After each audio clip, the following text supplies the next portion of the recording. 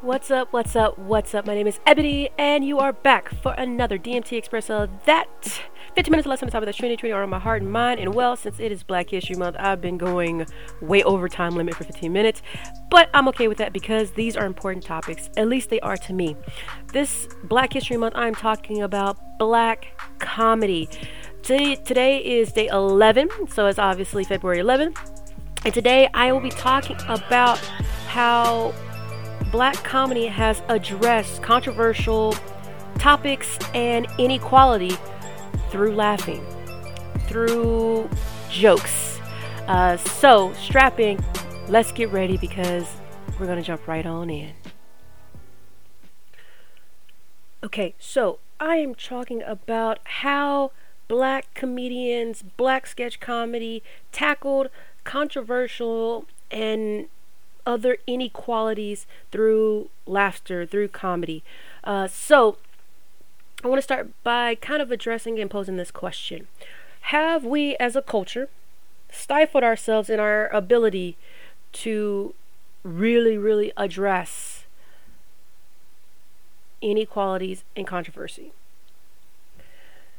So I say this. So I will be mentioning later on a little bit more about how particularly sketch comedy, had a large impact in bringing about social commentary. And yes, it was through laughter, and I've kind of brought this up before, but it seems now that even our comedians can't leverage comedy as a means to show us vision. So I want to start talking about what we've been calling cancel culture, what we've been calling call out culture.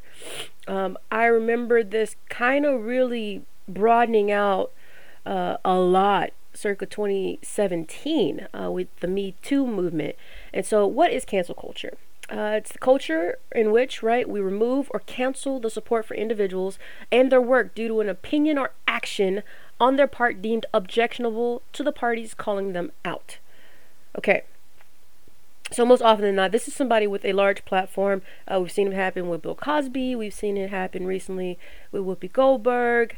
There were those that were trying to use cancel culture as a means to cancel others. So there's some pros and cons to this concept, right? There's always a duality, or maybe more actually, to these things. So what's a pro of cancel culture and for society? Well, one, this type of culture often allows marginalized people to be able to seek accountability where a justice system might fall. On the other hand, this same system can amount to online bullying and incite violence, threats, or even worse. So we've kind of seen this first one with women and talking about sexual harassment, and I kind of mentioned that Me Too movement. There was this big counterculture against these women that were not being heard, and so that's a pro. That is fantastic. But a con. Most recently, you say what you want about Fauci, but he brought up the other side of this cancel culture where people are using, and here's the dark side of it, using social media, using the speeds, the scope, and impact, and the influence they have in their free speech to call out somebody, to get them canceled, and instead it's leading to actual threats on their life. Actually impeding them being able to just do a job that they were asked to do. So that's a pro and con number one. Pro and con number two. Cancel culture gives a voice to disenfranchised and less powerful people. Sounds about right. A con to this is that cancel culture tends to not be productive sometimes. And sometimes it does not bring about social change. What we're seeing is, yes, it is giving a voice to those that we probably have never heard to before, but the flip side is, what's the end state we're aiming for in our activism? What's this, the internet as powerful as the internet is, you gotta have an end state of what you're trying to do. So that brings up another question, but I'll bring that up later. if I feel like it. Okay, so pro con number three, this cancel culture is a new form of boycotting. It's been taken up the mantle, right, by civil rights movements, and is being used for social change. The other side of it is that it's a slippery slope and leads to intolerance in democratic society as people systematically exclude anyone who disagrees with their views. So I was actually having a discussion about cancel culture, and it's particularly when it came to Dave Chappelle. And I will address this later in a later podcast. But this is huge, right? These people go up on stage and provide the jokes, right? Do certain things, and people are ready to pounce on them and label them as something X, right? Whatever that is. Now, this is what I do know. I agree with these pros and I agree with these cons. Again, everything has more than a duality to it, and you got to look at both sides. That with this power that you're given, what are you trying to wield and what you're trying to do with it? Because my biggest argument has been, and I even put it in my podcast, even talking most recently about Whoopi Goldberg, is that what we're doing with the canceling of people is you're stifling them as well. You're stifling them from being able to change. You're stifling them to be able to grow. You're stifling them to be able to do certain things. And now, I know we can wield it like a weapon, as we should, but you also have to rehabilitate. And I think that's where we haven't done it very well for cancel culture, because we don't rehabilitate very well. We are very quick with the sword, but we are very harsh in our treatment in giving hugs, giving grace. So that's my spill on cancel culture. I'm really going to be coming back to this topic, especially when we start addressing when I start addressing the podcast with Dave Chappelle.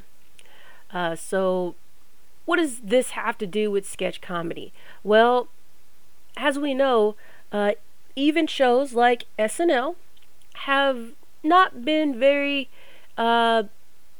overt as they used to be, right? I know they have to change with the times, change with, ability to keep up ratings, but what we're finding is that there's always going to be some pushback. If we take in those early cast members, right? The Chevy Chases, the Eddie Murphys. When I play that Eddie Murphy skit of him being, doing the spoof on, or parody on Mr. Rogers' Neighborhood, it was speaking to social commentary of the time.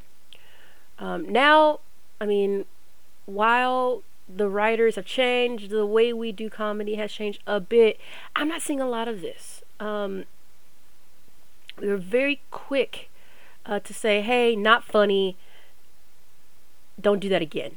Don't be taboo. Well, guess what? Jokes are meant to test out your ability to take the joke.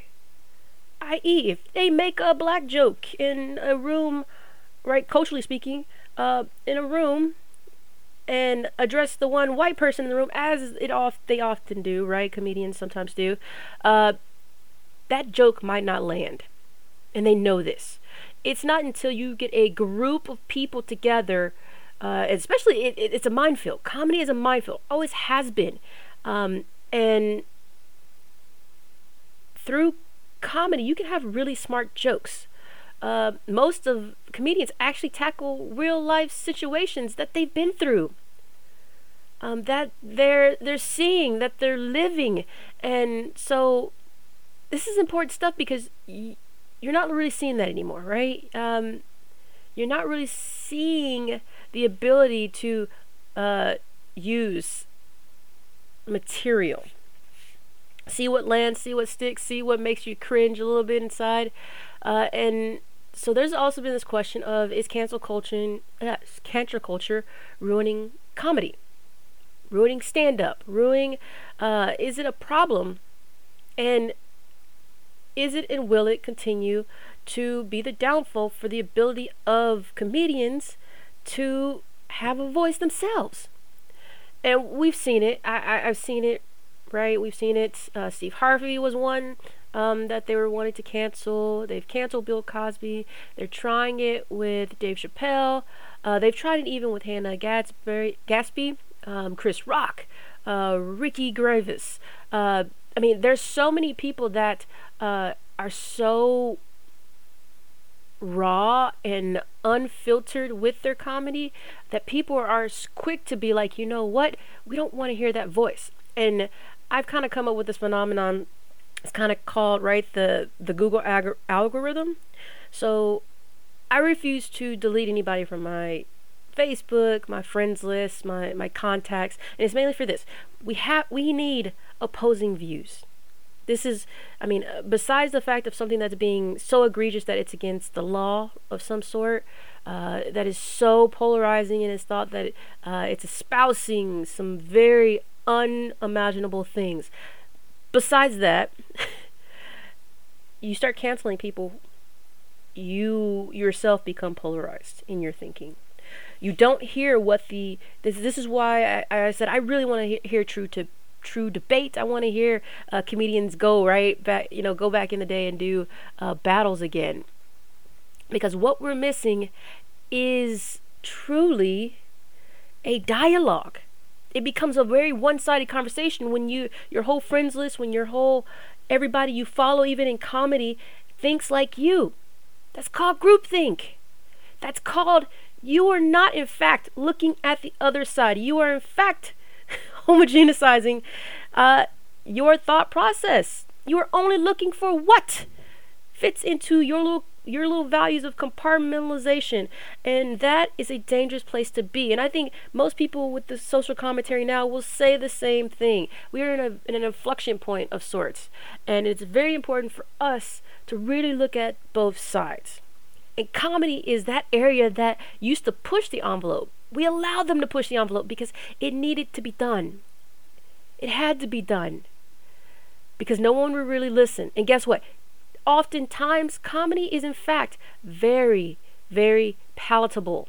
It makes those uncomfortable conversations, those uncomfortable topics, such as race, such as your how you identify, who you might fall in love with, those types of things become palatable for some people because they put in a format that shows you how the level of naivety and sometimes ignorance that we bring to the table. And comedy does that. Sketch comedy did that a lot of the time. And I don't even know if we actually pay attention really to what is actually going on in sketch comedy. So I'm going to take a little time right now, dive in to sketch comedy and why these two shows that I have picked to talk about are still relevant today. I've already talked in depth about In Living Color and Dave Chappelle, The Chappelle Show, but why do I want to keep bringing these particular shows back? Is because, of course, they are black sketch comedy shows and highly impactful shows of their time. And so I'm going to start with In Living Color. Why is In Living Color still relevant today? Why do we still look back and laugh at some of the things that they were doing? Well, let's be real. If we're talking about the early 90s, what In Living Color managed to do was tackle some very interesting social change and inequalities and policing. So I know there was a couple of skits in which how would you tackle the Rodney King situation in comedy? Well, they did.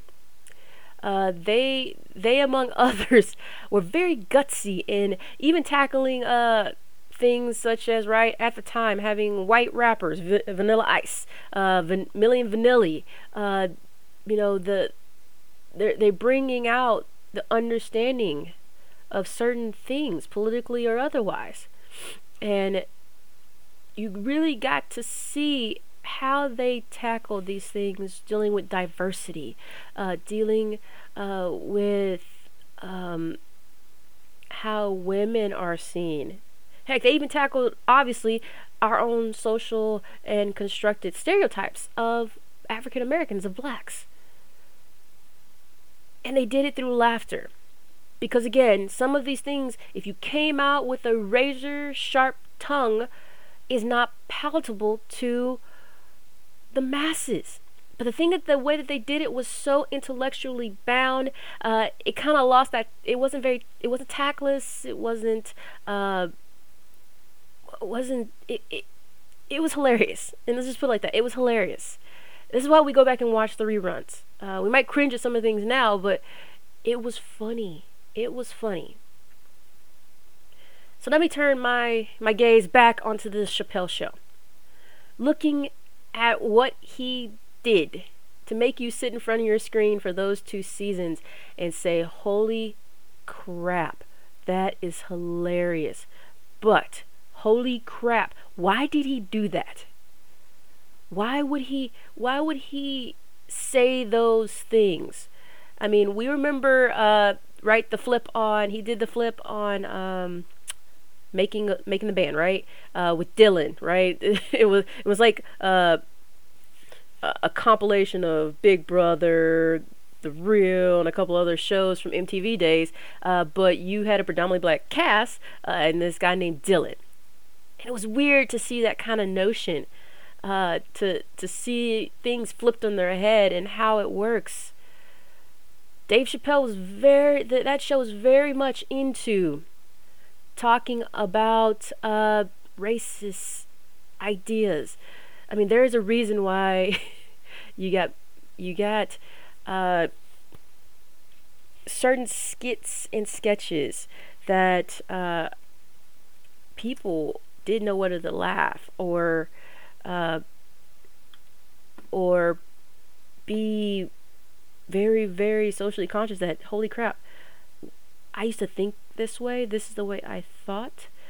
I know I laughed with Tyrone Biggins, right? I mean, he is a product of the crack epidemic, endemic, whatever you want to call it. But I laughed, but I was like, you know what? I have family members I have people that I know that have been fallen to drugs of this sort. There's other ones that we'll talk about a little bit. So I want you to strap in because I am going to talk a little bit more Dave Chappelle. So let's talk a little bit more about what was very controversial in Dave Chappelle. I remember one skit which he addressed the flip side, right? Looking at, what's the show?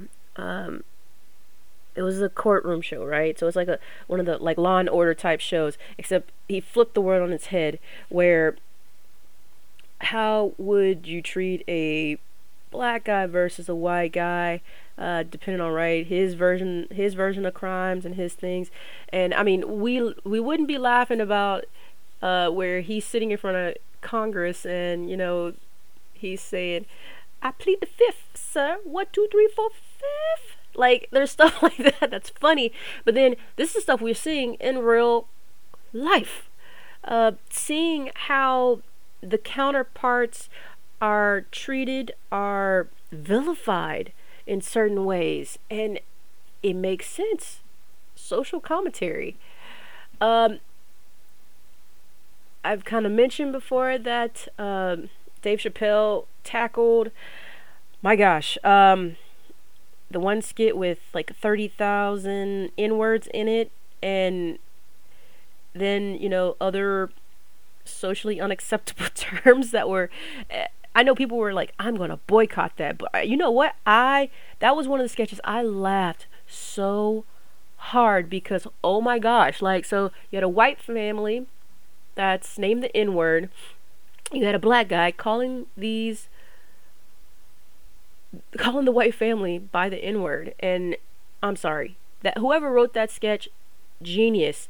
But I was so uncomfortable sitting with my group of predominantly white friends watching that sketch and looking around. I'm like, holy crap. This is happening. All right. And you know what? It was actually uncomfortable for me, but they later said that they were really uncomfortable because they didn't know where to laugh. They didn't know what was socially acceptable in that moment. And of course, we just laughed, right? They were looking to me in this situation, which I thought was interesting. They were looking to me to see if I was going to laugh.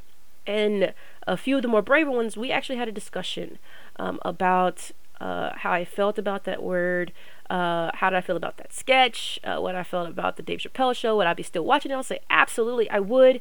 Otherwise, we wouldn't be having these conversations. Now, the one episode or two where he brought in Clayton Bigsby. Now, if you do not know who Clayton Bigsby is, he's the black white supremacist. Bigsby is a black man who is blind that hates black people. And ironically enough, nobody in his little town determined and decided to not tell him what race what his race actually is, his true identity. And so I'm sorry, but I laughed so hard during that sketch because this plays on the duality of black culture, really, right?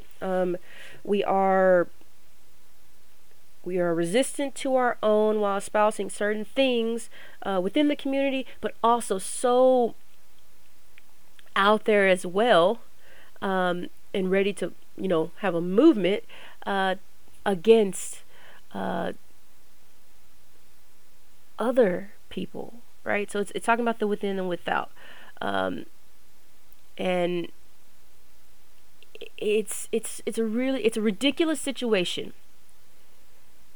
that, well, why do you have a commitment? Like, it brought that particular sketch brought me a lot of questions about myself, about activism, about why is it funny, right? Like, racism itself is not funny. But when I watched that sketch and especially when he was like talking in front of the audience and they were like, pull off your hood, Clayton, we want to see you. Like, I couldn't stop laughing because it's just the true absurdity that, this is probably the stuff that's really going on. Like, who writes this stuff just to be contrary? But this is circa 2006, 2003, 1991 through 94. Only level of social commentary I've seen that's even close to these type of sketch comedy shows, this type of comedy, is what's still continually happening in stand-up. What Key and Peele were able to do with their show, to a certain extent. What we're seeing with their ability to write in movies and produce. Comedy is super important as a social movement by itself. When we continue to use cancel culture on everyone, we ourselves are not growing. We ourselves are not learning. Hell, we're not even laughing anymore. Everybody doesn't know, and I've had that conversation. Do we know how to take a joke anymore? Do you know the separation of the line of joking, commentary, right? It's a very tenuous line at best. But then, what is too far? What is the termination of too far? Because there's a lot of people now that it's the slightest infraction that makes it too far. And I don't know what that litmus test is. What does that look like? But I want a discussion. Let's have a discussion about this. So this brings up some intriguing things. I thank Dave Chappelle. I thank our comedians. I thank them for continuing to let their voice be heard in the face of the type of culture that we've built, but also in the times that we live in, because we need certain voices still in place to guide us, to storytell, to make it known. Because the thing is, I don't always have to agree with everybody. I don't always have to laugh at your jokes either. I find plenty of people that are very, very, in my opinion, unfunny to have some valid points in when they say things. I don't have to always like everything I hear. It's not meant to always be palatable. And this is where I always come back to sit. How do you sit in your uncomfortableness, and what is actually too far? Are you part of that marginalized group, that small group of people that it affects, but then when you look at the mass majority of people, they're going about their day. Again, nothing wrong with that. But what is the end state in which we are trying to occur? Can we laugh? Can we cry? Can we be steadfast? And what I'm seeing today is that people are often very wishy-washy. It's like the winds, right? We go through these certain things, and then people want to really, really not laugh.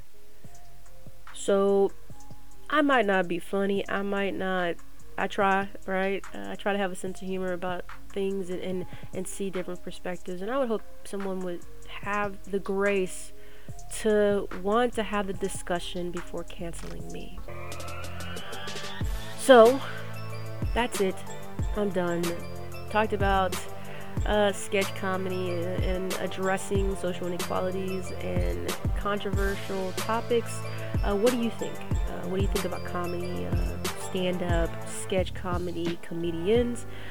Do you think there's still a place in society for this type of social commentary? Is it still wanted? Is it still needed?